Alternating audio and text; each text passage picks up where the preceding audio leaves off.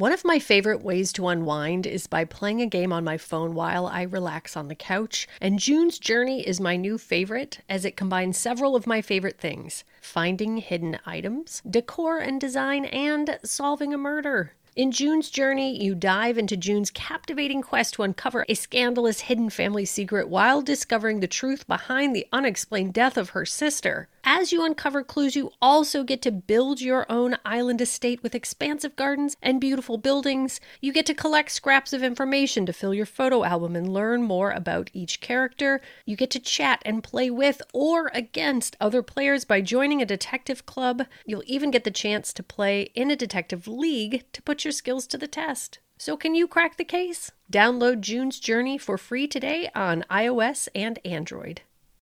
This episode is brought to you by Shopify. Whether you're selling a little or a lot, Shopify helps you do your thing, however you cha-ching. From the launch your online shop stage, all the way to the we just hit 1 million orders stage. No matter what stage you're in, Shopify's there to help you grow. Sign up for a $1 per month trial period at shopify.com/special offer, all lowercase. That's shopify.com/special offer. Hello, the world. Today we have a little departure from our normal true crime cases. We wanted to tell you a scary story, and today's tale was written and performed by my sister, Courtney Eck. So sit back and get scared, because this is the X-Files.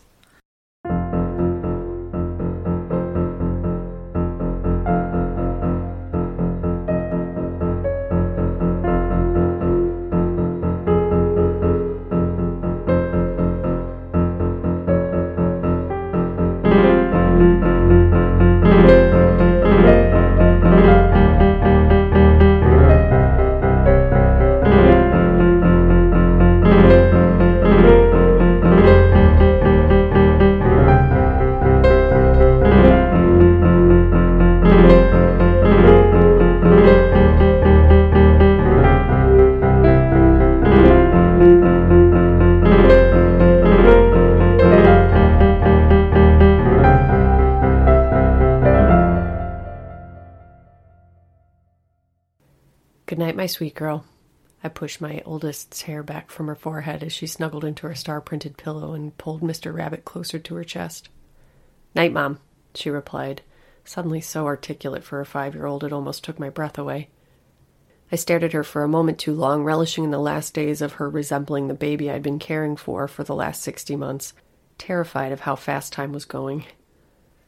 I glanced over at her 3-year-old sister Mary and smiled, relieved that she was still my baby, that I still had a couple of years left to enjoy wispy hair and chubby wrists before they were both full-grown kids.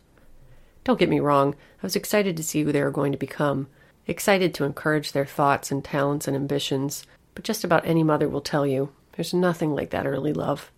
To be that needed is simultaneously a waking nightmare and the most wonderful and satisfying experience a person can have. I snuck one more kiss on both of their faces, giggling as they squirmed, and then turned off the light, leaving them in the comforting glow of the planetarium nightlight. I closed the door halfway and paused to run a mental inventory of how I'd spend the next few precious hours before going to bed. Since their father had decided he'd lost his mojo 6 months ago and thought that he was ready for all of this, but wasn't, and decided to rent a massive loft across town to focus more on his art and less on his gorgeous family, the time I had to do what I needed to do every day had been slashed on third, so every night I had to choose between the mountain of chores that were never done and the allure of an over-full glass of wine and the couch. Tonight, the wine and couch won. I stretched out a dish towel to conceal the crumbs and small pile of plates on the counter with one hand while I pulled the cork out of the bottle of red and poured with the other. I brought the glass and bottle into the den, past the pile of mail and unfolded laundry on the counter, and settled into my favorite spot on the couch to half-watch bad TV while scrolling on my phone. I hadn't done this in weeks, maybe even months, and it was glorious. I'd forgotten what comfort felt like. I'd been so consumed by my maternal drive to keep it all together. It was up to me to keep the house and school and friends and activities and work and family all running as smoothly as possible, all while shielding my very young children from their father's decision to pursue his own dreams and comfort over theirs. They still saw him every other weekend, but that did very little to relieve the stress mounting in my life day in and day out. I sighed, shook away the thoughts of my ex, and took a deep, warming sip of wine, forcing myself to enjoy this precious moment of escape. We were fine. We'd continue to be fine, and I wasn't about to let him be so selfish that he took every moment of solace from me. I smirked as I scrolled, fighting pangs of jealousy over photos of my friends and their still intact families, and focused on silly memes and videos, giggling harder and harder as the wine took hold. I paused on a page to contemplate a recently divorced male friend from high school who lived nearby. He still looked pretty good, had a decent job, and was pretty funny back in the day, so maybe I'd send him a message one of these days, I thought. I wasn't quite ready yet, but it was fun to fantasize about flirting again someday. I still had a sexy dress in my closet that had the tags on it and was begging for a proper night out. I'd bought it as a special splurge in anticipation of a night out for our anniversary before the ex dropped the world's biggest bombshell, and I shook my head again. Do not let him in. You're fine. We're fine. Fuck him. My eyes were growing gloriously heavy, and I laid my phone on my chest to rest them for just a second while I allowed myself to go deeper into the fantasy of dressing up and going out with another human adult and laughing and flirting and feeling myself for the first time in years. I was only able to swirl around in these lovely thoughts for a few minutes before I drifted into a deep, wine-fueled sleep. Mommy! I jolted awake, the harsh whisper like a blast to my whole being. I jolted even harder when my eyes opened, deeply scared and trying to comprehend what I was looking at. After a few seconds, I was able to relax slightly as my mind registered that I was staring sideways into my daughter's eyes, which were mere inches away from my face. Mommy! She whispered again, and I bolted upright and reached for her. What's wrong, sweetheart? I asked urgently, climbing out of bed to kneel next to her. What's wrong? Did you have a bad dream? A single tear leaked from Lulu's left eye, and she stared at me with a seriousness far beyond her 5 years. She gulped and said with equal seriousness, I don't want to let baby Bobo make me do the bad thing. My body froze with terror at her words. Logically, I knew she'd had a bad dream, but in the darkness and disorientation of night and the early stages of a wine hangover, I was trying like hell to fight my fear of my own child and pull it together to comfort her instead of my instinct, which was to push her away, screaming to stop doing the horrible thing she was doing, which was freaking me the fuck out in the middle of the night. Luckily, I managed to embrace her and ask, What bad thing, honey? The blood thing, she said, and sobbed lightly, her little body shuddering as she said the words and leaned into me. It was all I could do to not scream or vomit as I hugged my 5-year-old closer, dizzy and still disoriented in the almost pitch black of the middle of the night. Oh, sweetie, I cooed, using my best comforting mom voice. It was just a bad dream. I had them all the time when I was your age. No, Mom, she insisted, pulling away. It wasn't a dream. I woke up and she was standing right next to my bed, whispering scary things, telling me to do bad things. The blood things. Her lips trembled, but she had a look of fierce insistence on her face, begging me to believe her. Honey, there was no one by your bed, I promise. Come on, sweetie, I'll show you. No, Mom, she insisted, planting her feet and willing me to stay with her in the perceived safety of the living room. She was there. I kept telling her to leave me alone, to go back to bed like a good girl, and she just kept saying she was baby Bobo, and that I had to do the bad thing, and she hurt me. Mom, it was... She trailed off, her face crumpling into sobs, and she transformed into my baby again. It was almost a relief. I could comfort her and reassure her and tuck her back into bed where she belonged. I doubted I'd get much sleep after this, but maybe I could eke out an hour or two. I kicked myself for having the third glass of wine as I fought against my now throbbing head and gathered my sweet Lulu to deliver her back to bed. I carried her to her room, and when I entered, instead of finding Mary still fast asleep like she usually was, she was such a good sleeper she actually slept through a kitchen fire once. But she was sitting perfectly still at the edge of her bed, arms to her side, staring in the direction of where Lulu should have been sleeping. I startled at the sight, totally unnerved by the fact that she'd been awake this whole time and was probably as terrified as her older sister. I rushed to her side, still cradling Lulu, who was crying lightly in my arms. I could tell sleep was taking over, and I felt relieved that I'd be able to get the girls back to bed and avoid a totally horrific day the next day. I reached out to stroke Mary's hair, and she seemed to snap out of a trance, looking up at me with her stunning round face and breaking into the sweetest smile. Mimi. She called me Mimi. Can you even stand it? She whispered, and started to shimmy her baby body back under the covers. Such a sweet, easy sweetheart, I thought. Both girls were remarkably easy, thank God, but Mary was basically an angel. So happy, so agreeable, so damn easy. I couldn't have done this single-parent thing if the girls hadn't been so damn easy. I shuddered at the thought of having to move back in with my parents, who I loved, but who somehow managed to make me feel simultaneously bored and bad about myself, a combination I was wise enough to overcome through years of self-reflection and a healthy dose of therapy. Mary tucked herself in and blinked up at me, radiating enough sweetness to bring my pulse down to the point that I knew I'd actually probably be able to get back to sleep too, thank God.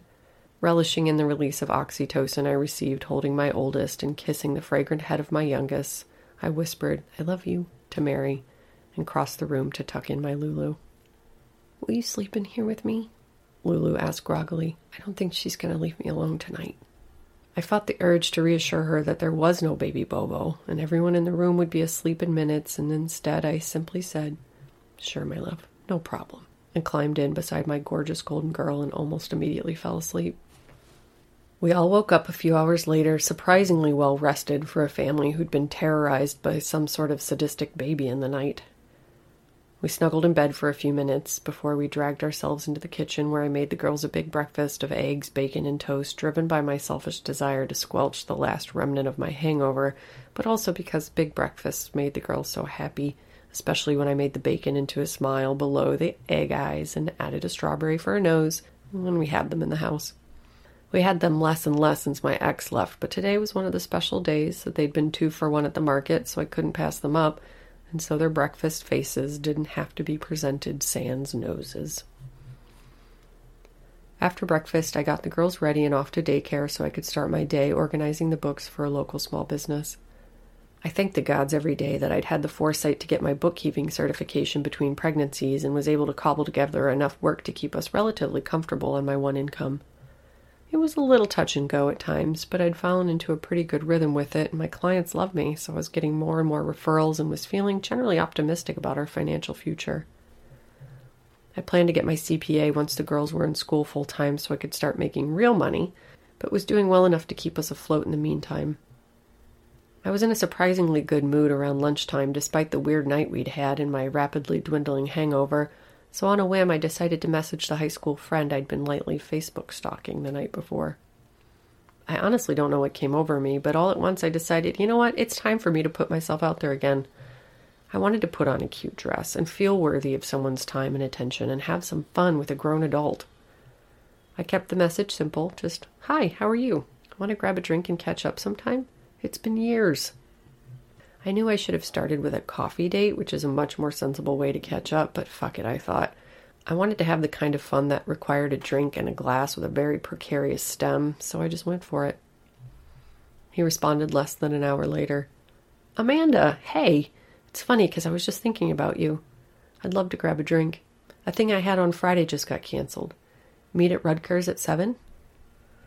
I thought my face was going to explode from smiling. I'd forgotten how fun dating could be, and I took a moment to scroll through his feed again, allowing myself the brief fantasy of life with this handsome, funny man. Maybe everything happens for a reason after all, I thought, as I confirmed the date for Friday and went back to work. 30 minutes later, my phone started buzzing next to me, and my stomach sank when I saw the caller ID read Kids Daycare, which any parent knows is rarely a good call before the end of the scheduled day. It almost always meant a kid or kids puking or fighting or sharing squares they'd picked up at their uncle's house and decided to bust out at daycare despite my stern warnings not to. "Hello?" I answered, bracing myself for what was coming, hoping it was just a request for some kind of fundraising or to attend an activity. It was neither of those things. "Hi, Amanda. The girls are fine, but we need you to come down here immediately." Oh, God, what happened? I asked, my heart racing out of my chest, my hands wildly reaching for my purse and keys so I could get out the door as quickly as possible. "Please just come down here right away. We'll explain everything in person." "I'm on my way right now," I practically screamed into the phone and hung up while climbing into my car. God, being a parent was so hard. So hard. My hands shook as I cranked the ignition and tore out of my driveway in the few short miles to the girls' daycare. I forced myself to take a few deep breaths on the way so I didn't tear into the place like an absolute maniac and terrify the other children. She'd said the girls were okay, but what could be so bad that they'd called me and insist I come down right now? The awful feeling of parental failure and societal judgment started to rise in my gut, choking my throat closed and filling my eyes with tears. What happened? I was dreading whatever waited for me on the other side of the daycare door, but also couldn't wait for the sweet relief of knowing. I made it to the daycare in one piece and managed to collect myself before entering, though I definitely crossed the parking lot with the swiftness of an Olympic speed walker if such a thing existed. The head of the center met me near the door and brought me into her office where Lulu sat in absolute hysterics. She threw herself across the room as soon as she saw me and clutched my leg and hip, burying her face into me while she sobbed. "I'm so sorry, Mommy, so sorry," she wailed. I stroked her hair and looked up at the director, Mrs. Jacobson. "What happened?" I pleaded. "Well, Amanda, I'm very disturbed to report that Lulu lured Melissa into a closet and cut her hand with a small knife we believe she brought from home. Luckily, it was a small cut, but we're all extremely distressed by Lulu's behavior." Mrs. Jacobson laid a paring knife on the desk as she said this, and I immediately recognized it as belonging to the set that lived in the block on the back of my counter in the kitchen, at what I thought was a safe distance from the reach of my small children. It was the professional set that my ex had gotten me for my birthday early on in our relationship when he still cared enough to buy me thoughtful and expensive gifts. It was one of the only really nice things I owned, and I loved to cook, so I cared for the set meticulously, and they were very, very sharp, razor sharp even. I drew in my breath and recoiled from the knife completely out of context in this center full of bright colors and young children. "Lulu, what on earth?" I demanded and pulled her away from me so I could look into her eyes. "Is this true?" She sobbed harder and attempted to push her body back into mine, but I resisted. "Listen, sweetie, I need you to tell me what's going on. I'm not mad, I just need to understand. Did you hurt that little girl?" Lulu looked at me with so much anguish in her face, my heart broke 1,000,000 times in just a few seconds. She took a few breaths to slow her tears and nodded just slightly. "But why, sweetie, why in the world would you do that?" Mrs. Jacobson and I waited while she collected herself a little more and was finally able to plead her case. "I told you, Mommy. Baby Bobo said I had to do the blood thing. I didn't want to do it, but she said if I didn't, she'd take my blood. I thought maybe if I took just a little, she would leave me alone, but I don't think it'll work unless it's a lot of blood." She started crying again, almost screaming while her body racked with sobs. She seemed so lost and so afraid. I soothed her as best I could, wanting even more to throw up or scream or pack up and start a new life where this wasn't happening and my sweet perfect girls were still sweet and perfect and hadn't just stolen a knife from my kitchen at age 5 to assault another toddler. What the fuck was going on? I held it together the best I could and said, "But Lulu, that was just a dream. A really bad nightmare, remember? There is no baby Bobo, sweetheart. That's just something from your head." "Mommy, yes, there is," she demanded. "She stayed up all night watching me, and she told me all morning and all the way to school that I had to do the blood thing or she'd take my blood tonight. You didn't hear her whispering in the car, and I kept hoping you would, but she wouldn't stop. She just whispers and whispers and whispers. She whispered all day, and I can't take it. I'm so scared, Mommy. I think I got her to stop for a while, but I'm so scared. I don't think she'll stop for good." She took in a shuddering breath and buried her head in my side again. If it's possible for your blood to stop pumping through your body from panic, I'm pretty sure mine did in that moment. What the fuck was happening? Where was this coming from? A psychologist friend had warned me that it wasn't uncommon for kids to act up when their parents separated, but this was so over the top, and besides that, it had almost been a year, and neither of the girls had seemed particularly fazed by their dad leaving. I reflexively stroked her hair and stared at Mrs. Jacobson, unsure of exactly what to do or say. This was a nightmare. I was suddenly totally unprepared and had no idea what to do with my seemingly disturbed and maybe even dangerous 5-year-old daughter. I swallowed hard and managed to say, "I am so sorry, Mrs. Jacobson. I'm not sure what's come over her. I mean, their dad left a few months ago and they've taken it pretty hard." I lied. "I promise we'll sort this out. This is so unlike her." "Well, that's what disturbs me the most, Amanda," Mrs. Jacobson started, her voice tinged with the judgment I was so desperate to avoid. "Lulu has been nothing but a model child. She's generally so kind and so well behaved. We're all shocked by her behavior today and hope that she can find the help that she needs." Help she needs? I thought frantically, does my daughter need help? Professional help? She's only 5 years old, for crying out loud. I fought off the dizziness that filled my head, threatening to shut down my sight into a dark tunnel of nothingness. I had to hold it together for Lulu and Mary. I just needed to get the girls home and safe, and then we could figure out what to do next. "We will, I promise," I said, and rose to head toward the door. "We'll take a couple of days off and sort things out, and we'll be back next week," I said, hoping beyond hope they wouldn't kick Lulu out of the center she loved so much, but of course Mrs. Jacobson's next words were what I feared. "I'm sorry, Amanda, we can't have Lulu back anymore. We have a zero-tolerance policy for violent behavior, and her behavior today was beyond anything we've ever seen. You're honestly lucky her parents didn't want to call the police." I nodded, unable to look at her anymore, and herded my inconsolable Lulu out of the office door. Mary was waiting with the teacher on the other side, bright and bubbly and so blissfully unaware that our lives had suddenly been split down the middle by her older sister's strange and sinister behavior. She waved, ecstatic to see me, and ran to give me a hug, which I managed with my free arm. "Come on, my girls.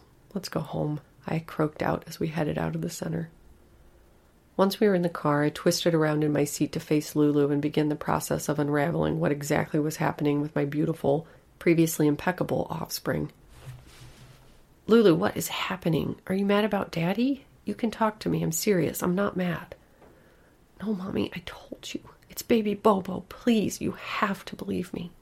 I sighed, steeling myself for the impossible task of reasoning with a 5-year-old about an imaginary boogie baby, and my thoughts raced, looking for the perfect thing to say to coax out the truth, but I found nothing. What was I going to do? "Honey, I want to believe you, but there is no such thing as baby Bobo. She's not real. You need to stop saying it was baby Bobo and tell me what's really happening." "Mom, please, I'm telling the truth. Mary woke up and—" "Enough!" I shouted, suddenly losing my cool, my nerves totally frazzled. Lulu jumped, and her face crumpled again, and I immediately softened. "Honey, I'm sorry. Please don't cry. Let's just go home and have a snack and sort this all out. Everything will be fine, I promise." "Okay, Mommy," she sniffled, suddenly seeming so much younger than her 5 years. My baby, my sweet baby, so tormented all of a sudden. I took a deep breath and headed home. The next 4 days were surprisingly, blessedly calm. I tried one more time that night and then again the next day to ask Lulu what was really going on, but she always said it was baby Bobo. Baby Bobo wanted her to do the bad thing, the blood thing. And eventually I got so tired and frustrated, I decided just to leave it alone for a few days to see what happened. I mean, I Googled child therapists, packed up every single sharp object in the entire house, and kept an eye on her 24/7. I even brought out their baby monitor to surveil them while they slept, but I'd read enough books about kids during my pregnancy to know that she was probably just acting out some repressed anger for my separation, and as awful as it was that she'd physically harmed another little girl, she'd likely learned from her actions and would settle back into her sweet self sooner than later. And after a couple of days, it seemed like she was. There were no more night terrors, no more talk of baby Bobo, and not a single shred of anger or violence or malice from my golden girl. My darling Lulu was back, and at the end of the week, I sighed the hugest sigh of relief, reminding myself to take things with a grain of salt as they got older and acted out. It was part of growing up, I reminded myself, part of communicating all of the dark and scary things that we encounter as we grow and learn. I'd be there for them when it got bumpy. There wasn't anything we couldn't overcome together. I was also relieved because, I'll admit, once the clouds parted a little and I remembered my date, I selfishly still really wanted to go. I gave it until Thursday night, and when things really did seem to be back to normal, I phoned our usual babysitter, an exceedingly responsible and always available 17-year-old named Franny. "Thank God for nerdy introverts," I said to myself as her prompt affirmative text lit up my screen. What would parents do without them? Friday also came and went without incident, and the lovely optimism I'd experienced earlier in the week returned, and I sang to myself while pinning up my hair to reveal the sexy dress I'd finally gotten to take the tags off of. I looked pretty good. I was older and softer, and there were lines where there hadn't been the last time I'd been on a date, but I'm someone who chooses to embrace aging rather than fight it, so I smiled at myself approvingly and applied a risky shade of red lipstick to make my intentions for the night a little more clear to my date. Franny showed up promptly at 6:45 like the godsend she was, and I headed out of the house, a gorgeous burst of hope appearing in my chest, and I drove into the night and the possibilities that lay ahead. My date Brian was waiting in front of Rutgers when I arrived, and I smiled at his thoughtful promptness. I sized him up as I approached, and he looked great. Older, and also softer, but very handsome, and his clothes were cool but age-appropriate, and he looked like he put in a little effort without trying too hard, which I appreciated. I could tell immediately that this was going to be a great night. And it was. The night flowed effortlessly. We talked and laughed like we saw each other every day. He was a great conversationalist and knew how to ask a lady a question, which isn't a quality all straight men possess, so I let my guard down and let myself thoroughly enjoy a fun night with a handsome man. We talked about kids. He had 2 boys, and travel. He'd traveled quite a bit before the kids and was planning to do more as they got older. And work. He had a great job as an engineer for the city, and I was shocked when I checked my phone and it was 11:45 p.m. "Oh my gosh," I said and started to get up apologetically. "How did it get so late?" He smiled and took the last sip of his beer. "I'll walk you to your car," he said, and put his hand on my lower back to lead me toward the door. I felt a jolt of electricity in his touch and was instantly excited to see him again. At my car, he smiled again and without hesitation asked, "Can I see you again soon?" "Yes, I'd like that," I responded, trying not to swoon too hard, but betraying myself with the big, dumb smile spreading across my face. He leaned in to kiss me, and maybe it was because I hadn't had a first kiss in years, but I was pretty sure it was the best kiss I'd ever had. My body flushed and I pulled back, smiled another dumb smile, and packed myself into the car despite the overwhelming urge to stay and explore exactly how good a kisser he really was. "I'll see you soon," he said sweetly. "No doubt about it," I responded and drove off. I was absolutely giddy as I drove home, replaying the kiss in my mind over and over. I said a little prayer to thank the gods for urging my ex to leave, who suddenly seemed like such a schlubby loser next to Brian. I didn't want to get ahead of myself, but I had a really, really good feeling about him. I floated into my house, still smiling so hard my face was starting to ache. I sighed a happy sigh as I hung up my purse and turned toward the living room, expecting to see Franny perched at the edge of the couch, already wearing her coat and backpack like she usually was when I got home. But the living room was completely dark and empty. I flipped on the light and did a quick scan of the living room and kitchen and realized she was probably upstairs with one of the girls who'd decided to take advantage of the lack of mom at home to try to stay up late. As I climbed the stairs, I began to hear a light sniffling and soft sobbing sound. I paused midway to strain to hear and then quickened my pace when I confirmed it was definitely the tears of one of my children, and I was pretty sure it was Lulu. My heart raced a little, hoping to God it wasn't another baby Bobo incident. I'd been so relieved she'd moved past that strange spell from earlier in the week and decided as I ascended the stairs that I'd call a therapist tomorrow to get some advice. Maybe she really was taking the separation hard and I'd just been ignoring the signs in my own fight to stay positive. We'd get this sorted out, and in the meantime I'd spend a little extra time cuddling her tonight, reassuring her Mommy and Daddy still loved her very much. But I froze when I reached the top of the stairs and my mind struggled to comprehend what I was seeing. Lulu was standing in front of the closed bathroom door, eyes staring at nothing while she shivered and sobbed quietly. Her teeth chattered as she cried, but she made no attempt to comfort or warm herself, just hyperventilated lightly as she stared and cried. The look on her face told me she was far, far away. The haunted look on her face and persistent sobs weren't what stopped me in my tracks, while my mind made every effort to understand what I was seeing, however. The thing that was threatening my sanity as I stared at my sweet child was that she was covered almost completely, from head to toe, in blood. Her usually stunning blue eyes looked inhuman and over-white, surrounded by so much red, and they snapped toward me when she finally sensed my presence in the hall. "Mommy!" she half screamed like the mewling of an injured animal. "Oh, Mommy! Oh, Mommy!" She erupted into full-blown sobs as I rushed toward her, totally unsure of how to approach or comfort my blood-soaked, hysterical child. As I got closer to her, I glanced toward the bathroom door and saw what also seemed to be blood seeping from the crack underneath. Dear God, what is happening? Whose blood was this? What in God's name was I supposed to do?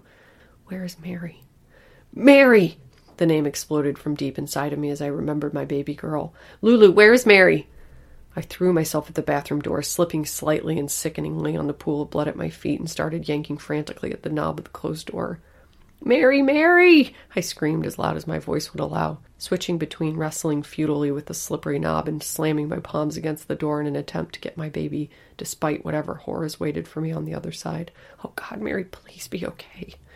"Mimi?" said a small voice to my right, so softly that I thought I'd imagined it at first. I stopped my frantic pounding and turned toward the sound of the word, praying desperately in the half a second it took to turn that the sound came from my youngest daughter.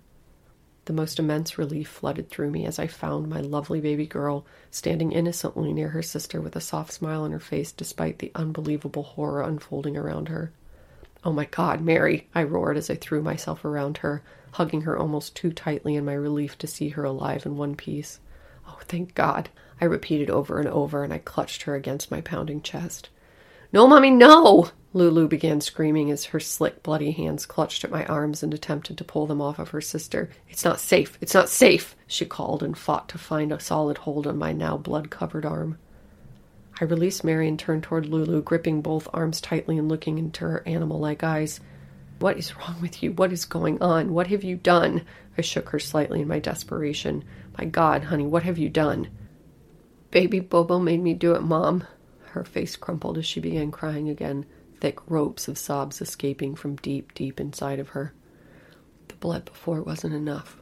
I knew it wouldn't be enough." Her words were engulfed by her cries as the realization of what she'd done washed over her. "Oh no, Mommy. Oh no. What's going to happen?" She collected herself a little and looked up at me. "What's going to happen now that I made so much blood come?" I shivered, hearing the strange half-adult, half-baby words come out of my daughter's mouth. Her sister started to approach me, and Lulu turned and shoved her back with a huge "No! Lulu!" I scolded and pushed her away from her baby sister, knocking her off balance as she stumbled back and landed on her butt.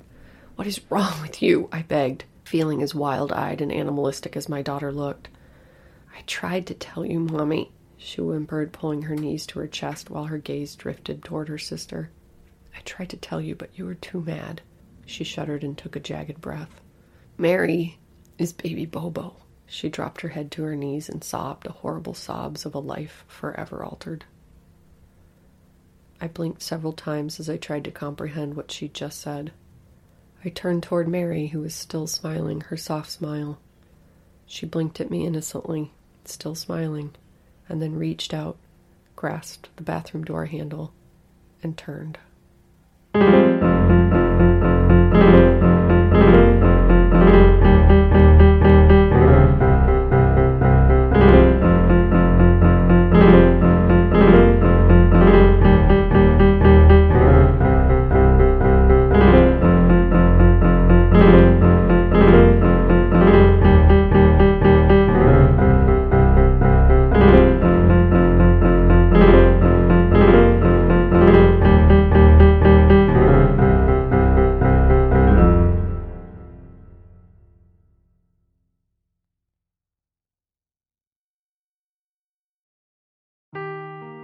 Seeking the truth never gets old. Introducing June's Journey, the free-to-play mobile game that will immerse you in a thrilling murder mystery. Join June Parker as she uncovers hidden objects and clues to solve her sister's death in a beautifully illustrated world set in the Roaring '20s. With new chapters added every week, the excitement never ends. Download June's Journey now on your Android or iOS device, or play on PC through Facebook Games.